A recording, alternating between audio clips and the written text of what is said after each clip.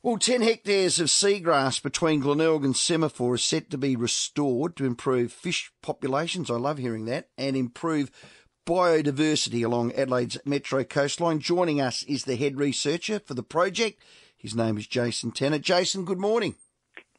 Good morning, Stephen. How's it going? Fantastic. Tell us about this 10 hectares.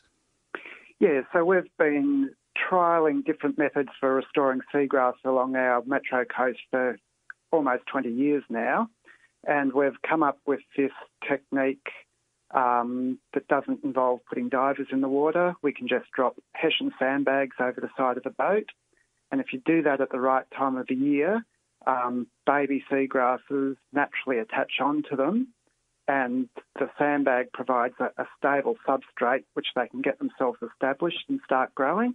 Mm-hmm. If it wasn't for the sandbag, they'd settle on bare sand. As soon as you get a storm, that sand would get turned over and they'd get washed away. Wow. Who invented that? That's ingenious, Jason. That's our team at SARDI have come up with that. We started using traditional techniques that have been applied elsewhere in the world. They didn't work, but one of our techs was very observant and noticed that some of the Hessian matting we were using as stabilisation was attracting these seedlings, and so Wow. it grew from there. So what is it? Is it corkweed? Can you do it with corkweed? It's what is commonly called wireweed. Okay. So what do restorations like this do for the marine environment and our fish populations?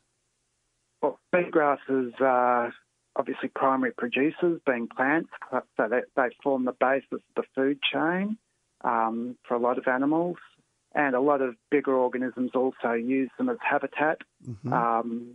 So things like juvenile snapper rely on them, King George whiting rely on them, garfish, a lot of those popular species all rely on them. And there's a broad range of other species, so leafy and weedy sea dragons live in them. Okay. So has our stormwater over the years marched the seagrasses back between Glenelg and Semaphore, has it? What's been killing it off over the journey?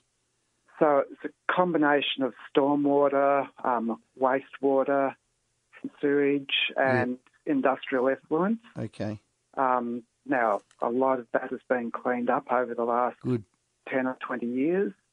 So that's why it's now time that we can actually start doing this restoration. Fantastic. And we don't have to worry about, that initial cause of loss is just going to kill everything again.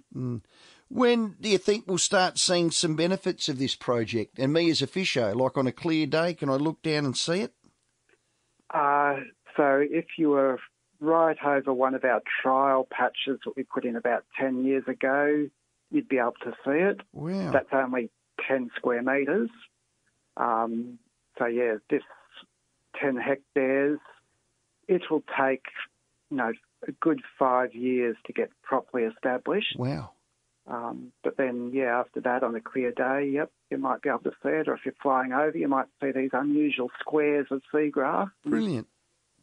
So are there any other areas where you'll roll this out, Jason? And who's funding this and what's the cost? So this is being funded through Department of Environment and Water. Brilliant. It is one of the Liberal government sort of election commitments that has now been rolled out. This current round is around $1 million. But that includes not just actually putting the bags down, it's the research around it. Mm-hmm. So once it becomes operational, you'd get, probably 20 or 30 hectares for that amount. In comparison, a lot of other techniques are up around $1 million a hectare. That is fantastic. That's great to hear, Jason. To your team, to SARDI, well done, and we'll keep in touch. I'd love to see that rolled out. Okay, thanks very much, Stephen. Great work. Head researcher there for SARDI Seagrass Restoration, Jason Tanner, our guest.